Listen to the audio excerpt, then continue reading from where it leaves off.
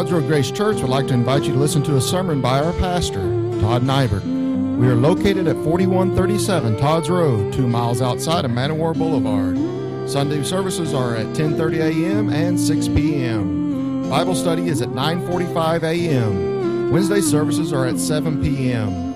Nursery is provided for all services. For more information, visit our website at toddsroadgracechurch.com. Now here's our pastor, Todd Nybert. I've entitled this message, Blood. You know, there's something shocking when you see blood shed, blood coming out of your own wounds, blood coming from somebody else, blood. In Hebrews chapter 9, verse 22, we read, "And almost all things are by the law purged with blood. And without shedding of blood is no remission."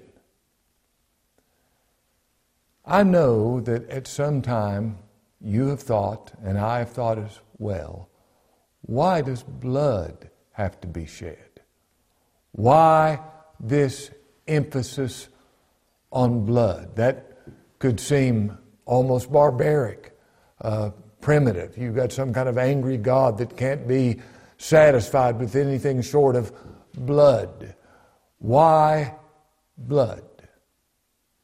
I understand you asking that question, and let me answer the question. The blood is because of the person and work of Jesus Christ. That's the best answer I can give. The reason for the shedding of the blood is the person and the work of Jesus Christ. Now, speaking of the person and work of Christ, His person is who He is. And who He is defines what He did. That's His work. Those two things cannot be separated. If I'm wrong on the person of Christ, I'll be wrong on His work. And if I'm wrong on the work of Christ, I will be wrong on His person. And Jesus Christ made the world so He could come into this world and shed His blood to put away sin. Why the blood? Because it's the blood of the Lord Jesus Christ. He's called in Revelation 13:8 the Lamb slain from the foundation of the world. He came to shed His blood. In shedding His blood, He was saving His people and He was honoring His Father. Every attribute of God is fully displayed in the cross of the Lord Jesus Christ. Christ shedding His blood on the cross, Christ willingly being nailed to the cross, is the most godlike thing God ever did. It's glorious, the shedding of His blood. Now, Hebrews chapter 9 is a chapter with regard to Old Testament worship. I'm talking about the worship that took place between Genesis and Malachi. Now, the gospel was the same then that it is now. It's not like Old Testament believers were saved one way and New Testament believers are saved another. That's just not so. We're all saved the same way by the blood of Christ, by the grace of God. But chapter 9 begins with, "Then verily the first covenant had also ordinances," talking about the sacrifice, the feast days that were figures, pictures, illustrations of the gospel. They had ordinances of a divine service and a worldly sanctuary. Now, if you would read this 9th chapter of Hebrews, the word that you would come across the most is blood. It's mentioned 10 times in Hebrews chapter 9. And notice what the writer says in verse 22. "And almost all things are by the law purged with blood. Now this began after Moses gave the law. The people said, all that the Lord has spoken, that will we do. You know what Moses did at that point? He burned animals, slew animals, took the blood, sprinkled it on the people, and he sprinkled it on the law. Now why did he do that? Because he knew they would disobey. They made a big promise, all that the Lord has spoken, that will we do. Never been a bigger lie ever told. They didn't do anything the Lord told them to do. And Moses sprinkled blood on them and on the tabernacle, on the books, the book that he had written. And the scripture says almost all things are by the law purged with blood. You'd see blood on everything. Every year there would be a Day of Atonement. Blood would be shed. It would be sprinkled on the mercy seat. It would be sprinkled on the altar of incense. Everywhere you'd see there's blood, and we don't read any instructions with regard to that blood ever being washed off. I think year after year the blood was there, and after some time you probably couldn't see anything but blood. The Ark of the Covenant covered with blood. The priest in his fine white garments would be covered with blood from the slaying of those sacrifices. And God meant for everyone to see, this is blood, the shedding of blood. Almost all things are by the law purged with blood, and without the shedding of blood, there is no remission of sins. There was a morning and evening sacrifice every day for over 1,400 years. That alone would be 1.2 million sacrifices. The morning sacrifice says, I wake up a sinner. The evening sacrifice says, I go to bed a sinner.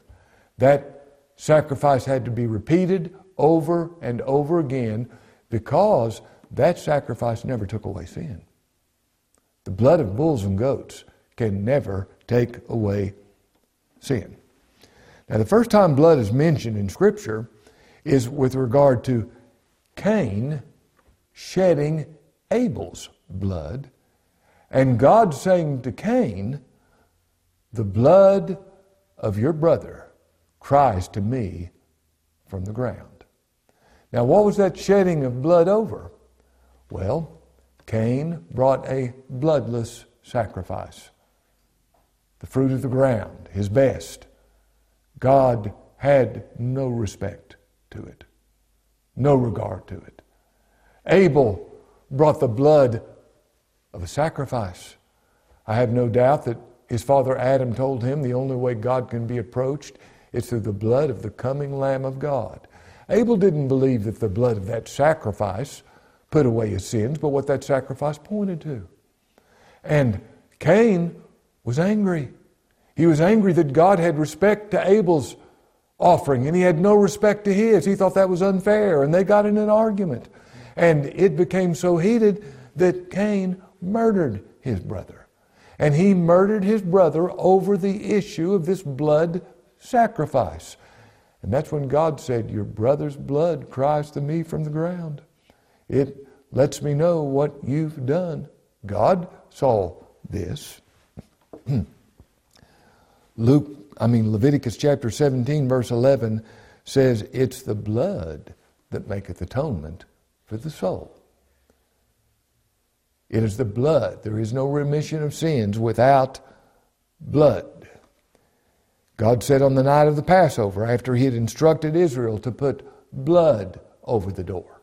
Now think of that. Somebody says, well, that seems primitive. Well, it's pointing to the blood of Christ. That's not primitive. That's eternal. That's glorious. He said, put blood over the door, the blood of that lamb, that spotless lamb without blemish or without spot. And you put it over the door of the doorpost of the home you're in. And God said, when I see the blood, I will pass over you.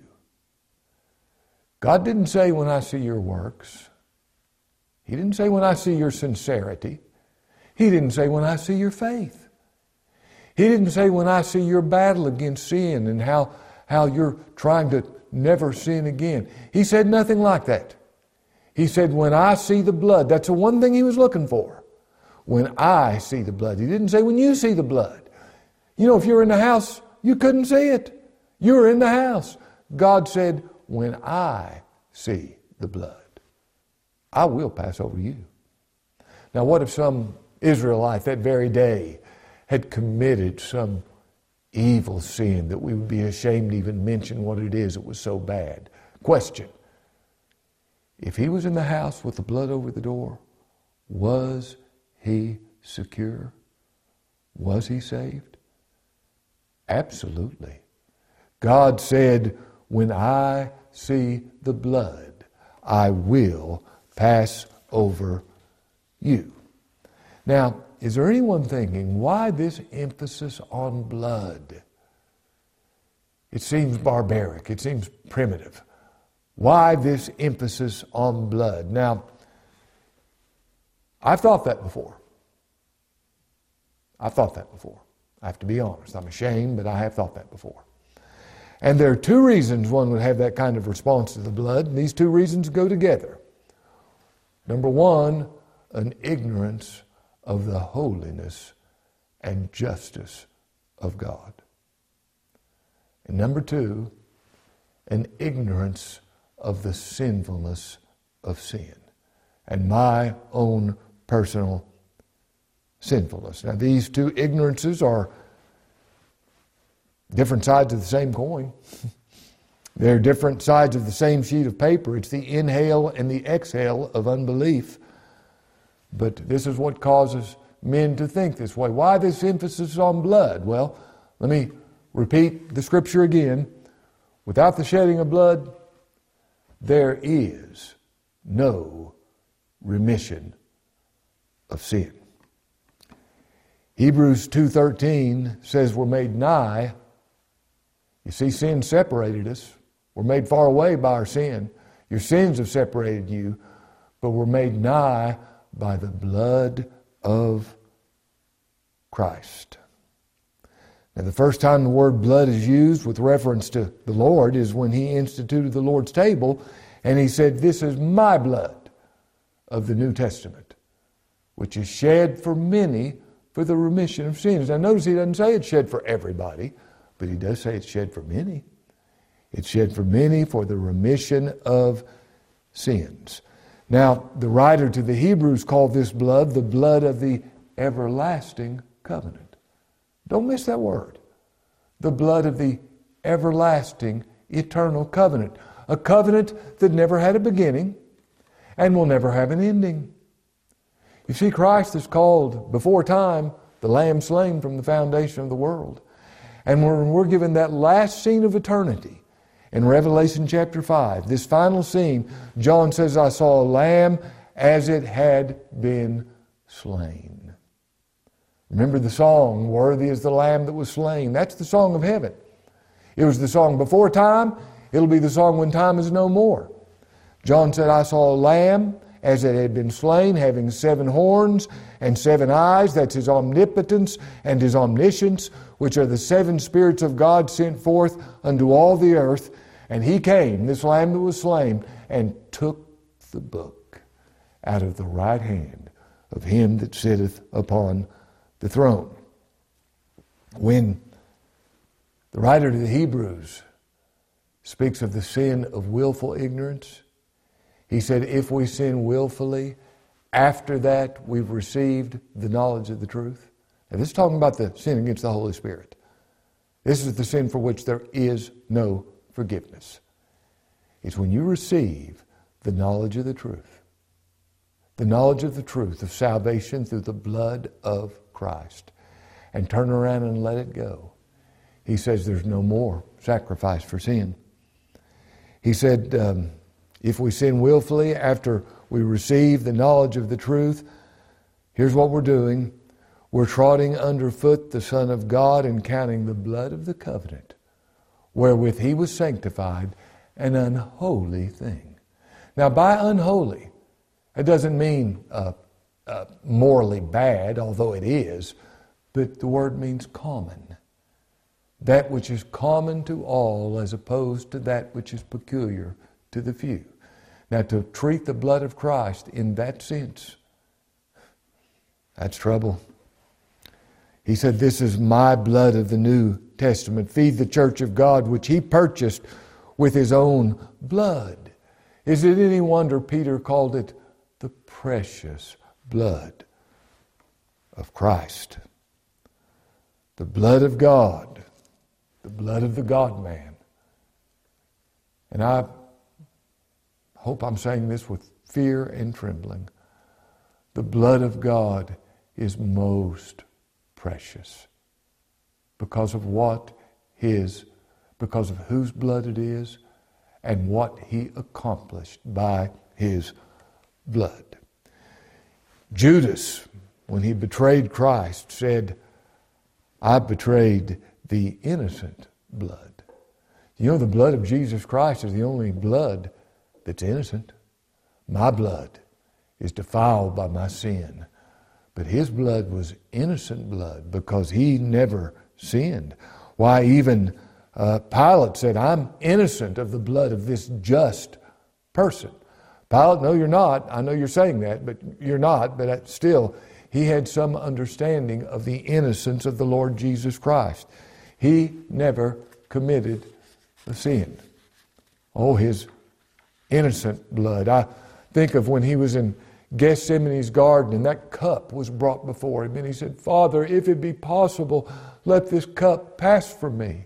And the scripture says he sweat great drops of blood as he looked upon this cup and knew the contents of this cup. You see, this was the sins of everybody he's going to die for. He was going to drink those sins. He bare our sins in his own body on the tree. And he was just overwhelmed at the thought of being made sin, being made that which is odious to his Father, actually becoming guilty before his Father.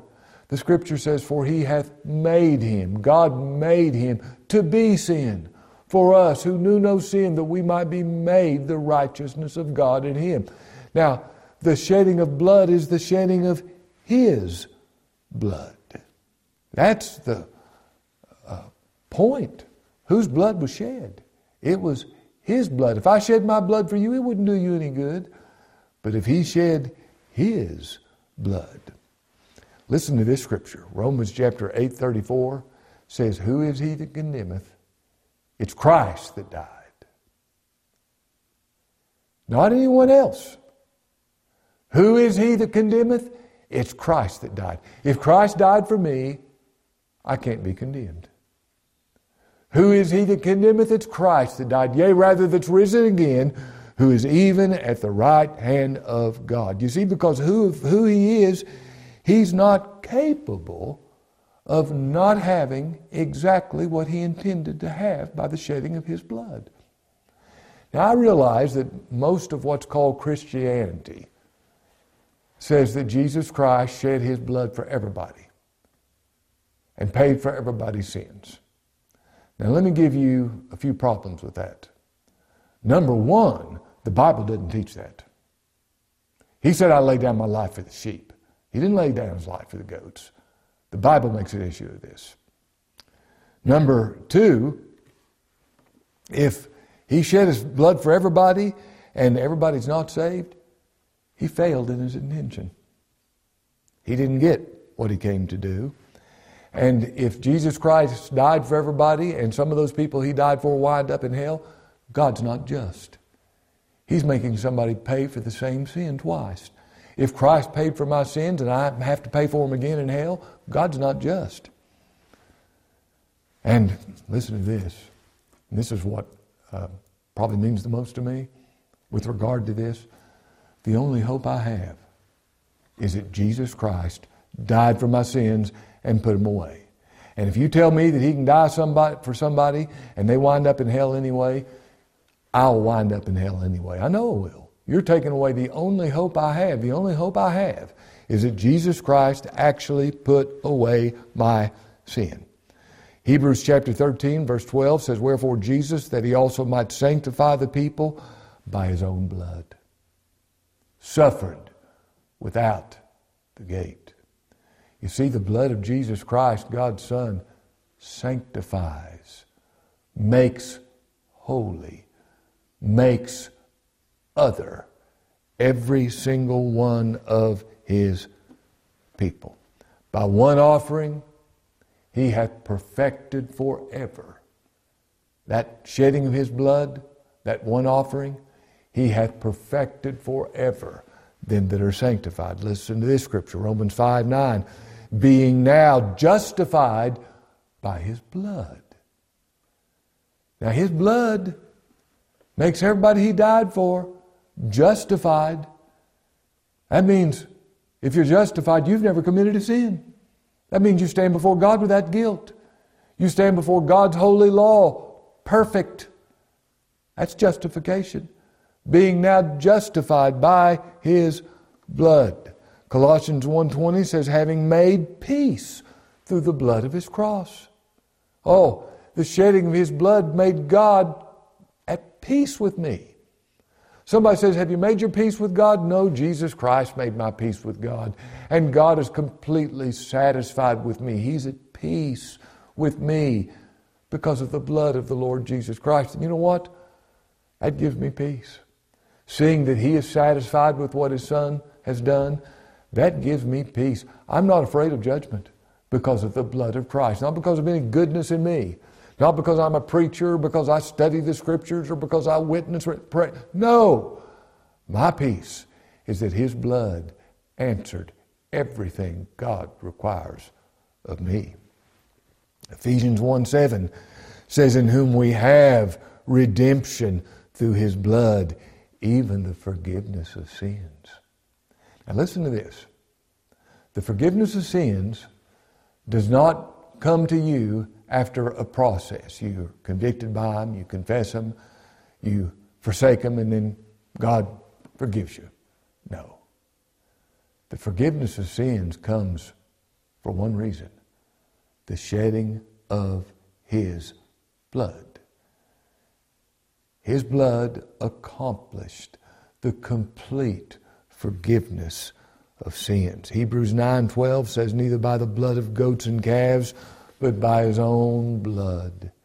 He entered in once into the holy place, having obtained eternal redemption for us. Eternal redemption. Ephesians 2:13 says, being made nigh by the blood of Christ. Near, so near to God.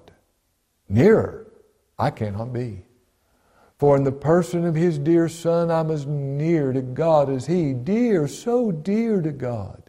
Dearer I cannot be. In the person of His dear Son, I'm as dear to God as He. That's why the writer to the Hebrews says that the blood of Christ speaks better things than the blood of Abel. Now, what did Abel's blood cry from the ground to God? Vengeance, justice, put him to death. He killed me. He ought to be put to death. What does the blood of Christ cry? Forgive him. His sins put away. Justify him. Make him to be without guilt. Oh, it makes much better things than that of Abel. Revelation 1:5 says He washed us from our sins in His own blood. And Revelation 7:14 says we wash our robes and make them white in the blood of the Lamb. Revelation 5:9, the song of heaven is now unto Him that redeemed us, to God by His own blood. Now listen to this scripture with regard to the blood. The blood, 1 John 1:7, the blood of Jesus Christ, God's Son, cleanseth us from all sin. Now that word cleanseth is in the present tense. Not the blood of Jesus Christ has cleansed us, although it has, but the blood of Jesus Christ cleanseth us right now, present tense, everybody who believes, from all sin. Now, while my sin was put away by His blood, as long as I'm in this earthen vessel, as long as I'm in the body of this death, I will still commit sin. I say that with grief. I'm not proud of that. I'm not excusing it. But I know this. As long as I'm in the body of this death, I will still commit sin. But we have this promise of continual cleansing. And you know, there's a continual need of the blood of Jesus Christ. I need the blood of Christ this very second, like I did the first time I believed. It continually cleanses from all sin. I need Thee, precious Jesus, for I am full of sin. My soul is dark and guilty. My heart is dead within. I need the cleansing fountain where I can always flee, the blood of Christ, most precious, the sinner's perfect plea. Oh, the blood of the Lord Jesus Christ. Now, when Pilate said, I'm innocent of the blood of this just person, the children of Israel, the people, the Pharisees, the scribes, the priests replied, His blood be upon us and our children. We hate this man so much that we're perfectly happy to be accused of his blood. And we actually want it to happen with our children. You accuse our children of his blood, we're fine with that.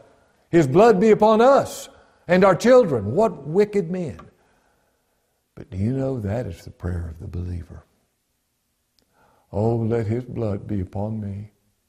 Let His blood wash away my sins and make me without spot before God. May His blood be upon my children. What can wash away my sin? Nothing but the blood of Jesus. What can make me whole again? Nothing but the blood of Jesus. Oh, precious is the flow that makes me white as snow. No other fount I know, nothing but the blood of Jesus.